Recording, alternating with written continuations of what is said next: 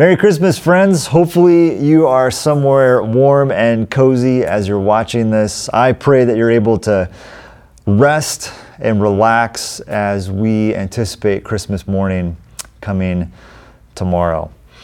In Luke chapter 2, we read this: Mary treasured up all these things and pondered them in her heart. What is Mary treasuring and pondering? Let's go back and read what comes right before this. So this is the beginning of Luke chapter 2. In those days, Caesar Augustus declared that everyone throughout the empire should be enrolled in the tax lists. This first enrollment occurred when Quirinius governed Syria. Everyone went to their own cities to be enrolled. Since Joseph belonged to David's house and family line, he went up from the city of Nazareth in Galilee to David's city called Bethlehem in Judea. He went to be enrolled together with Mary, who was promised to him in marriage and who was pregnant. While they were there, the time came for Mary to have her baby. She gave birth to her firstborn child, a son, wrapped him snugly and laid him in a manger because there was no place for them in the guest room. Nearby, shepherds were living in fields, guarding their sheep at night. The Lord's angel stood before them. The Lord's glory shone around them, and they were terrified. The angel said, "Don't be afraid. Look, I bring you good news, wonderful, joyous news for all people. Your Savior is born today in David's city. He is Christ the Lord. This is a sign for you. You will find a newborn baby wrapped snugly and lying in a manger."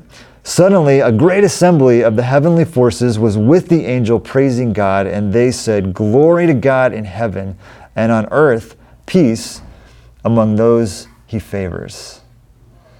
When the angels returned to heaven, the shepherds said to each other, "Let's go right now to Bethlehem and see what's happened. Let's confirm what the Lord has revealed to us." So they went quickly and found Mary and Joseph and the baby lying in the manger. When they saw this, they reported what they had been told about this child. Everyone who heard it was amazed at what the shepherds told them. Mary committed these things to memory and considered them carefully. The shepherds returned home, glorifying and praising God for all they had heard and seen. Everything happened just as they had been told. Mary committed these things to memory and considered them carefully. Mary treasured up all these things and pondered them in her heart.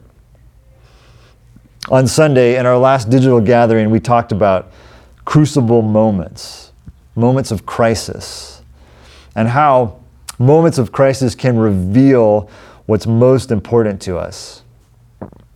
In this year, where so many things have happened that we would not have chosen, that we would maybe like to forget, that we don't want to repeat, it bears the question, what will you treasure from this year?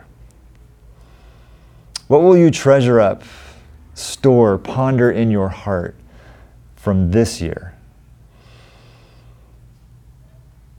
What's worth bringing into the next year, the next part of your story? My prayer is that tonight, tomorrow, at some point before the year ends, you're able to take a moment, do some of that inventory, discover what's worth treasuring.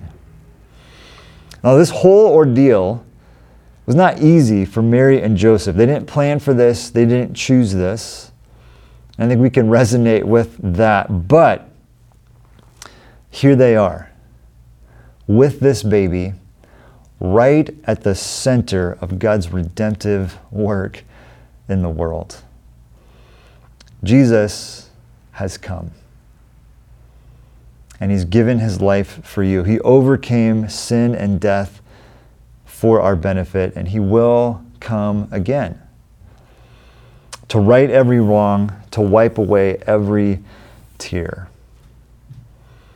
May you treasure this. May you treasure this good news, this wonderful, joyous news for all people. Despite all the other things that we've been through this year, this truth remains. The Savior is born. He is Christ the Lord. Merry Christmas, friends.